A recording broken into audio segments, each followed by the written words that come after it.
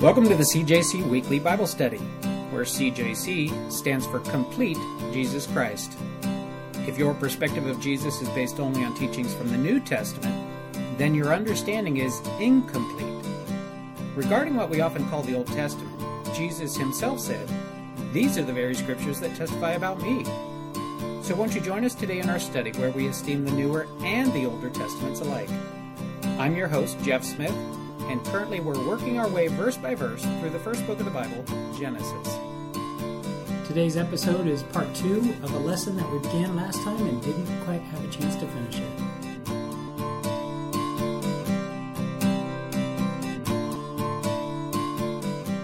Synthesizing all of that then, pulling it all together, what do we have? Whether you're a Western way of thinking person or a Hebrew way of thinking person, it is God who made the heavens and the earth. Every single major section of the Old Testament, every single major section of the Tanakh, all major sections of the New Testament, speaking about God being the creator of the heavens and the earth. You can't just put Genesis chapter 1, verse 1 in a box and shove it to the side and say that's an aberration. The rest of the Bible wouldn't support that. As you entertain ideas of what? An alternative like what? The theory of evolution? If you're going to believe what the Bible teaches, the Bible does not teach a theory of evolution, nor does it teach something that is compatible with the theory of evolution. The Bible clearly teaches that it is God the Lord who made the heavens and the earth, and it's testified to by every single major section of the Scriptures. The teaching of the Bible is that there is a God in heaven. He's a one supreme God. He's the maker of heaven and earth. And every major section of the Bible, Old Testament and New, all of the major sections of the Holy Scriptures teach that we are here in this place that we live, this planet we call Earth is here because of the creative work of this master creator. That he created the heavens and that he created the earth. Now pause with me for a moment here. Revelation chapter 4 verse 11. Not only does that address the who of creation, but you can also look in that passage and you can see a glimpse into the how. The how of creation. The how did God create the heavens and the earth? Revelation chapter 4, verse 11, it says, how? By your will. By whose will? By God's will. That verse ends with, and by your will they exist and were created. How did God create the heavens and the earth? By his will. How does that work? All right, let's look at a couple other passages. How about Psalm chapter 33, verses 6 through 9? How? How did God create the heavens and the earth? Verse 6, by the word of the Lord. By the word of the Lord the heavens were made. By the breath, that's the ruach of his mouth. By the word of the Lord the heavens were made by the breath of his mouth. How did he create the heavens and the earth? By the word and by the breath. And then in verse 9 it says this, for he spoke and it was done. He commanded and it stood fast. You know, it's interesting. He spoke, he commanded. Verse 6, by the word. The word here seems to be something that we would, I guess, expect to see in the beginning. All right? We would expect that in the beginning was the word of the Lord God. According to this verse, that's how he did it, right? That the word of the Lord played such a role that that's how God Almighty created the heavens and the earth, by the word and by the breath. So like I said, we would expect that in the beginning was the word of the Lord. Let's look at another passage here. Hebrews chapter 11, verse 3. Hebrews chapter 11, verse 3 says this, by faith we understand that the worlds were framed by the word of God. There it is again, that word, the word of God. That the worlds were framed by the word of God so that the things which are seen were not made of things which are invisible. You know, that's interesting too. That verse seems to suggest that the world was created out of nothing. It wasn't as if God took something and made the world out of it. It seems to suggest he spoke and it happened and there it was. Here we are. That by his word it just came to be, so that the things which are seen were not made of things which are visible. But anyway, we see in that verse, Hebrews 11:3, it's that word of God thing that comes up again. So once again, we are confronted with this idea that the word of the Lord seems to have played a big role in the beginning, because that's how God created the heavens and the earth. I wish we could find out more about this word of the Lord, though. I wish we could find out more about the word of God. Some of you know where I'm going with this. Turn to John chapter 1, verses 1 through 3. John chapter 1, verses 1 through 3 says this: "In the beginning was the Word." Well, that's what we would just expect, just by those verses we read right there. We expected that in the beginning was the Word, so that comes as no surprise. It's nice to find a passage that deals with that. Verses 1 through 3, "In the beginning was the Word, and the Word was with God." That's just what we would expect. It sounds like the Word was with God. We see that from those passages we just read. "In the beginning was the Word, and the Word was with God, and the Word was God." And the Word was God. Now, I know there's a translation out there. There's one version that says, "And the Word was a God." But that committee that decided to put that there actually inserted a word that doesn't belong in the translation. But aside from them, all of the other translations that I'm aware of say, "And the Word was God." And the Word was God. So here we have John chapter 1, verses 1 through 3. "In the beginning was the Word," just like we would expect. "And the Word was with God," just like we would expect.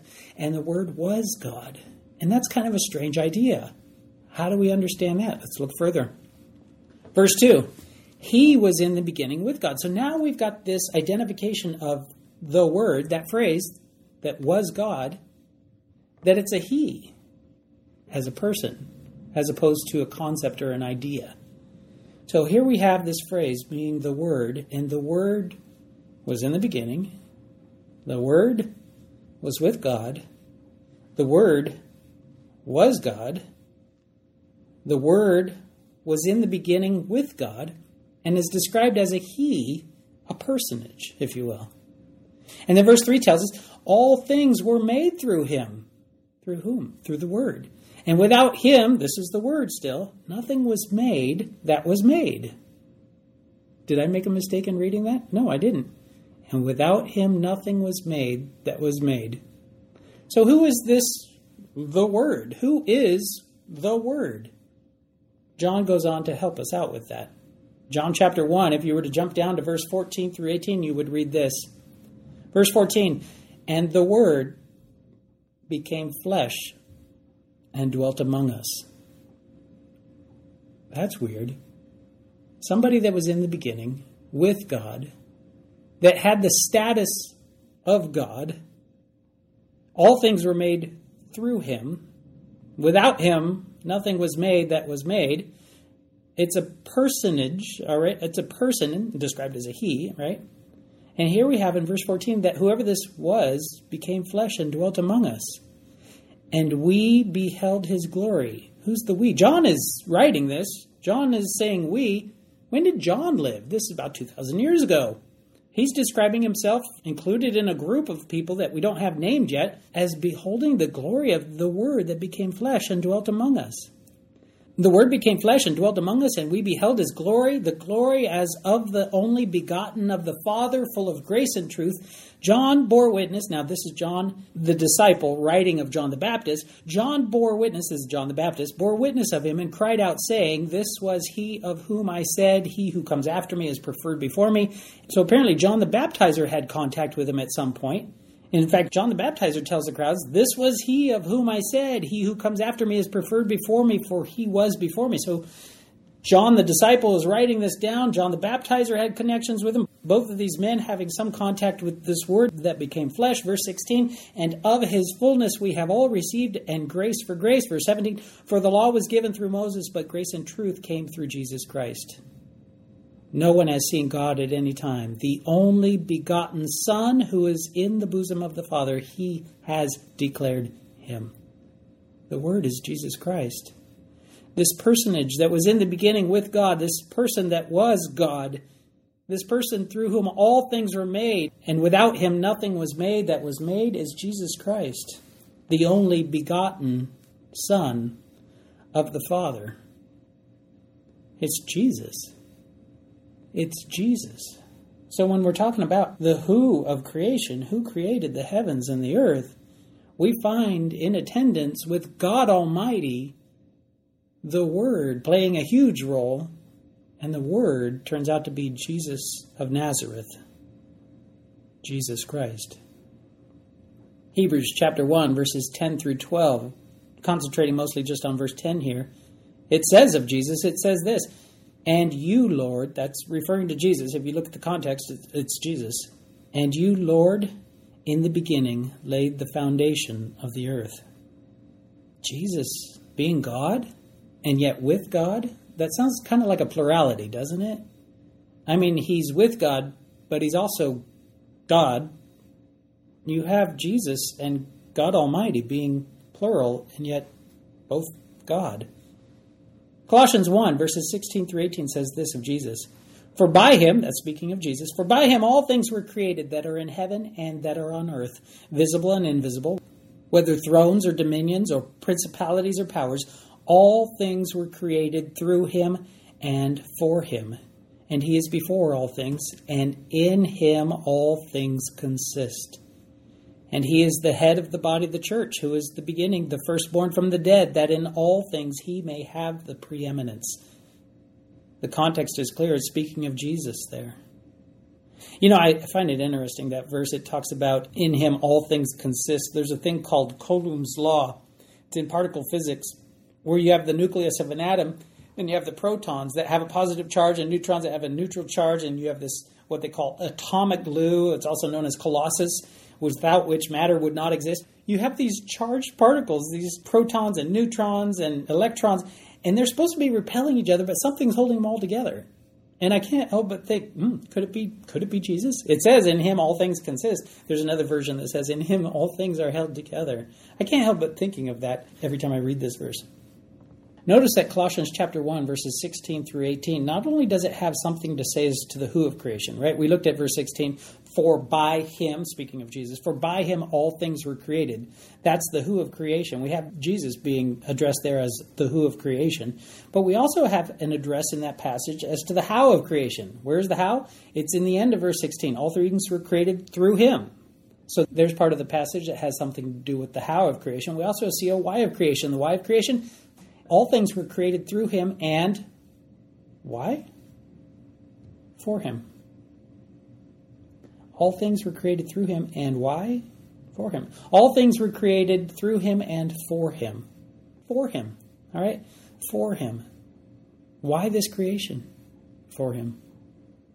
How about Isaiah chapter 45:18, speaking also about the why of creation? Isaiah 45:18 ends with this phrase, he formed it to be inhabited.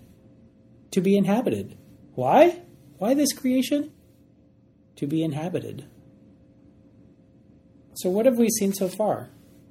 Well, chapter 1, verse 1, in the beginning God created the heavens and the earth. We have a testimony by the book of Genesis, chapter 1, verse 1, that the heavens and the earth were created by God. But then as we look deeper, we find that we can't just segregate that verse, that passage, and say, that doesn't fit my worldview, therefore I can set it aside and maybe I can package it up in some nice package as if to say it's just poetry.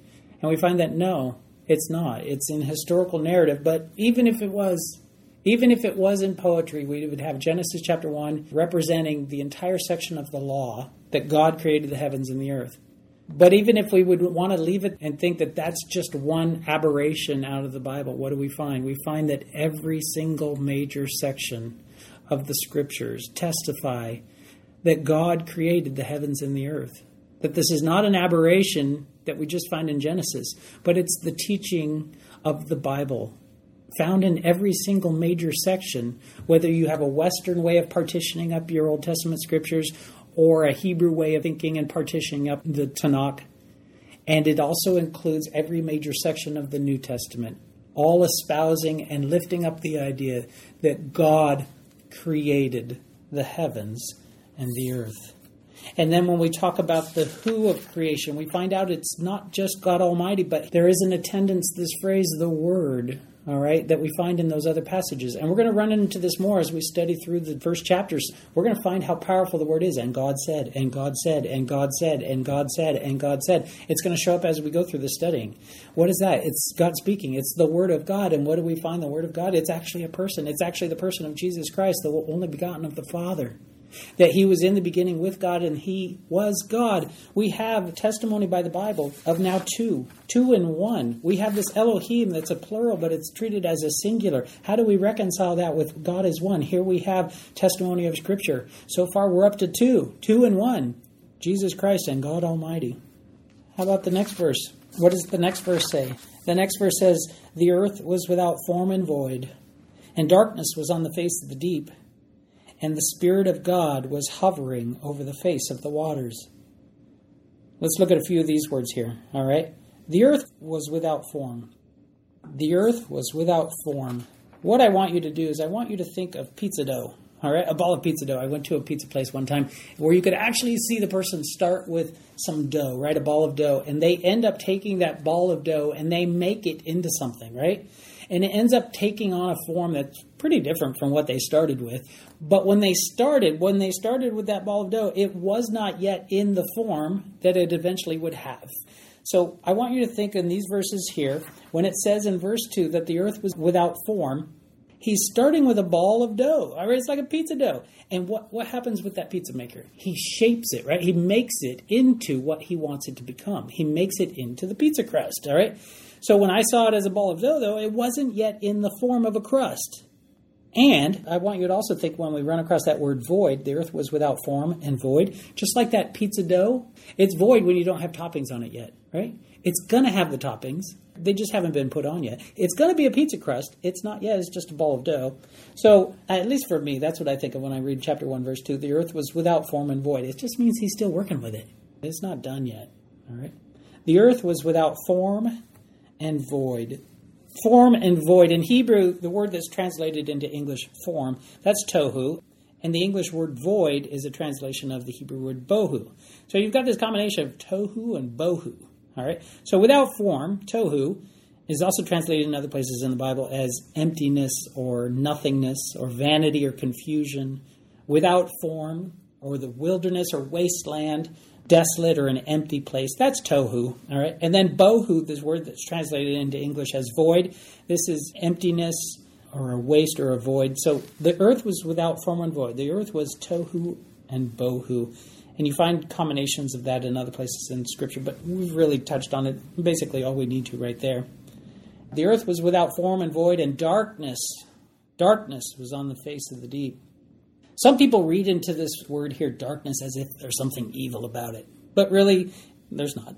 As you read through it, it's just an indication of the absence of light. It's not saying anything about evil or something nefarious about this darkness. And darkness was on the face of the deep. The deep is speaking of waters. When they run across this word here that's translated as deep and talking about the waters, some people will want to make something out of that as if there's something evil about the waters as well. But that's just kind of straining the translation. ESV Study Bible Notes say there's no conflict in Genesis or in the rest of the Bible between God and the deep, since the deep readily does God's bidding. For example, chapter 7, verse 11, chapter 8, verse 2, Psalm 33, 7, and Psalm 104, 6. And then you have what? The next major idea is what? The Spirit of God. The earth was without form and void, and darkness was on the face of the deep, and the Spirit of God, this is the Ruach, the Spirit of God was hovering over the face of the waters, the Ruach. But if you remember, if we look back just a little ways, when we were talking about how did God create the heavens and the earth, one of the passages we looked at was Psalm 33. One of the verses we looked at was verse 6. Psalm 33, verse 6, by the word of the Lord the heavens were made, by the breath of his mouth. You remember we looked at that verse, and we emphasized mainly the word. That's what we were working on at that point. But you notice in that second part of that verse, it's not just the word, but it's also by the breath of his mouth, by the breath, the ruach. All right, and here we have that same word in Hebrew, the ruach, appearing in verse 2. And it's translated into English as the Spirit of God. The Spirit of God, this is the Hebrew word ruach, was hovering over the face of the waters. Ruach is the Hebrew word that can be translated as Spirit or Spirit of God, and it's a word that can also be translated or carries with it the concept of wind. All right, so it's usually the context that helps the translation committees try to decide which way to go with this. All right, so here we have translated as the Spirit of God. Most of your translations are going to go with Spirit of God as opposed to wind. Another place that it shows up, and this verse is kind of interesting as well, it lends itself to this discussion. Job chapter 26, verses 13 and 14, in particular verse 13, it says, by his Spirit he adorned the heavens. Speaking of whose Spirit? It's God. By God's Spirit, by his Spirit, he being God, he adorned the heavens. And so it's kind of interesting to see in this passage that it sounds like the Spirit of God, the Ruach, is also involved in the creation account. Well, it looks like it was his job to adorn the heavens. All right. So here we have what? We have the participation in creation by God Almighty.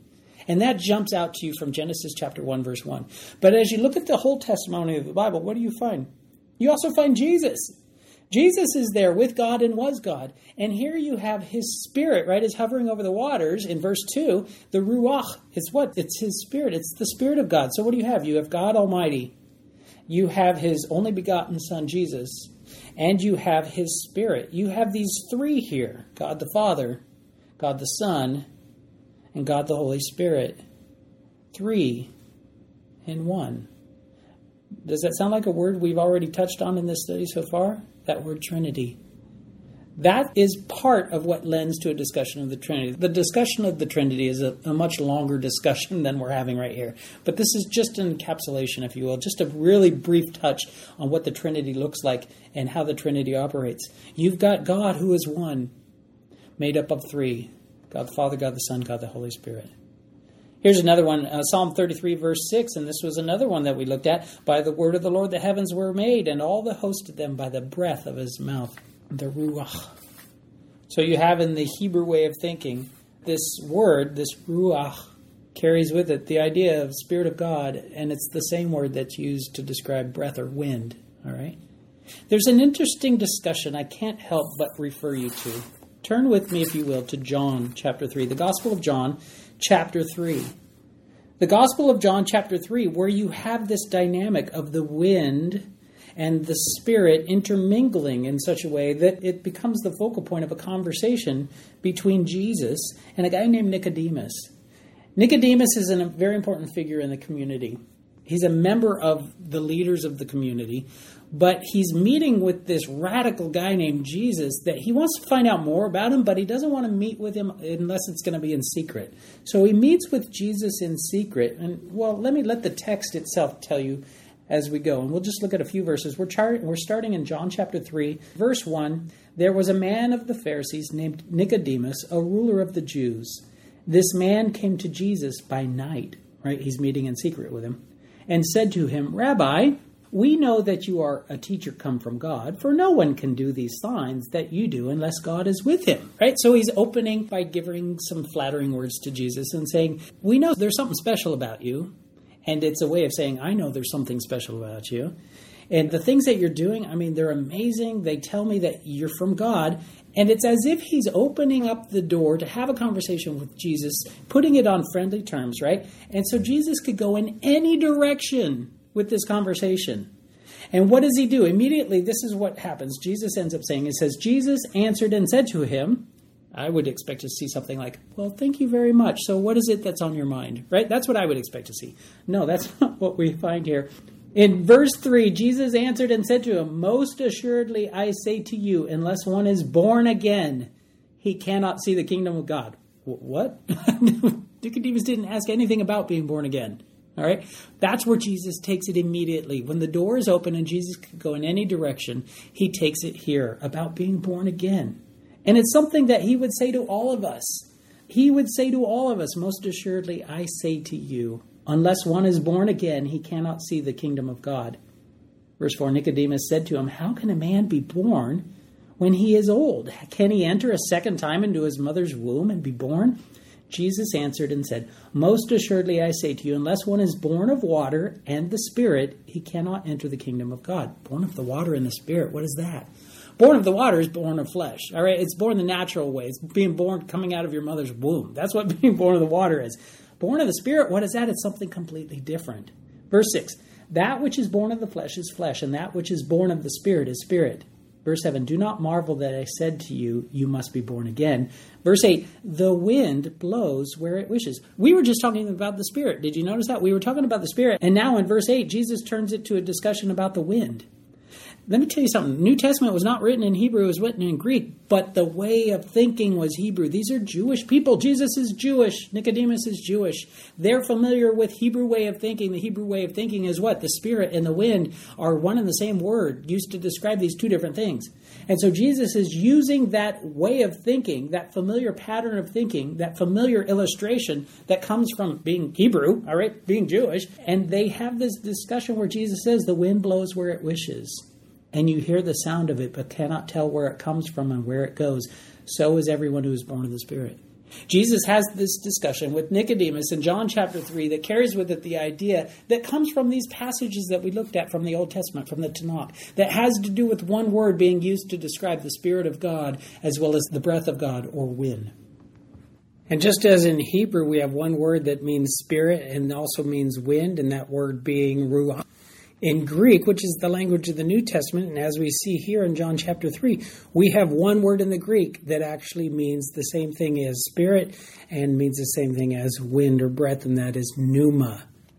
So going back then to Genesis chapter 1, verse 2, the earth was without form and void, and darkness was on the face of the deep, and the Spirit of God was hovering over the waters. Hovering is a word that's used to describe shaking or moving or fluttering over the waters. You'd also find the same Hebrew word being used in the passage Deuteronomy 32:11, also in Jeremiah 23, verse 9, if you want to look deeper at that word for hovering. Hovering over the face of the waters. So I suppose this is a good point to mention that there are people that would write about Genesis chapter 1 that would be quick to point out that a lot of the motifs, a lot of the things that we read about as we're going through this material sound vaguely familiar or very familiar when you compare them side by side with the Babylonian Enuma Elish, and sometimes also compared alongside with the myth of Anzu or the Ugaritic Baal epic. All right, here's what I would have to say to that. If the Bible is true, all of mankind, including the societies that ended up producing the Babylonian Enuma Elish, including the society that gave rise to the person who was the author of the myth of Anzu, including the society that gave birth to the writings of the Ugaritic Baal epic. If Genesis is true, all of the people of all of these societies can trace their ancestry back to one common ancestor, Adam and his wife Eve, right? So they would all carry with them what? The oral tradition that would be passed down from Adam. So of course you're going to see similarities, because Adam is going to have children who are going to have children who are going to have children. They're going to be passing down the oral traditions to one another, and some of those are going to be corrupted. But my proposition to you is, if God wanted to speak to us in such a way, would he keep it from becoming corrupted? I'm sure he would. And I'm sure he can, and I'm sure he did. And that's what we hold in our hands, and we call the Bible. And so what I read in the Bible is the version that's been preserved. And the other ones that we see here are versions that were passed down through oral tradition, and like the old game of telephone, there's a little bit of corruption that happens each time it's transmitted. Of course, by the time it's done, it's going to sound somewhat similar. There's going to be a few elements that sound like they came maybe from the same source. I would say that same source is in a true event that happened in history. All right, so let's wrap this up. What are some of the things that we touched on today? Number one, we touched on God created the heavens and the earth and everything in them. And this is not proclaimed just in Genesis, but it's proclaimed in every major section and every genre of the Bible. We also learned that there is no room for evolution. There is no compatibility between the theory of evolution and the clear, plain teaching of the Bible. The clear, plain position of the Bible is that there is a design and there is a designer, there is a creator, and it is God. But we see that God is Elohim. It's a word that's in the plural, but often used as a singular. But in that plurality, what do we have? That the whole teaching of Scripture is that God is one, made up of three. Made up of God the Father, God the Son, which is Jesus, and God the Holy Spirit, that ruach in Hebrew. And that all three of these are involved in creation. You have God the Father giving the commands that created the visible worlds to be created out of nothing. You have God the Son. Through him all things were made. Without him nothing was made that has been made. And you have God the Holy Spirit that was hovering over the waters and adorning the heavens. Thank you, Lord, for this time. Thank you for your word, the richness, the depth, the treasures to be found. We pray that you would help us to dwell upon these things. We pray that you would prevent the devil from snatching the truth from our minds that we've heard today, and that you would help us instead to meditate on your word and to find the areas in our lives where this might conflict with the paradigm, the worldview that we've been sold, and that you would help us to replace those erroneous ideas with your truth. Thank you for meeting us here. Please bless everyone who hears this message with discernment, to be able to discern your truth, your word, your speaking, your message to each of us as individuals. And challenge us, Lord, where would you have me to go from here? Thank you. In the name of Jesus, your only begotten Son. Amen.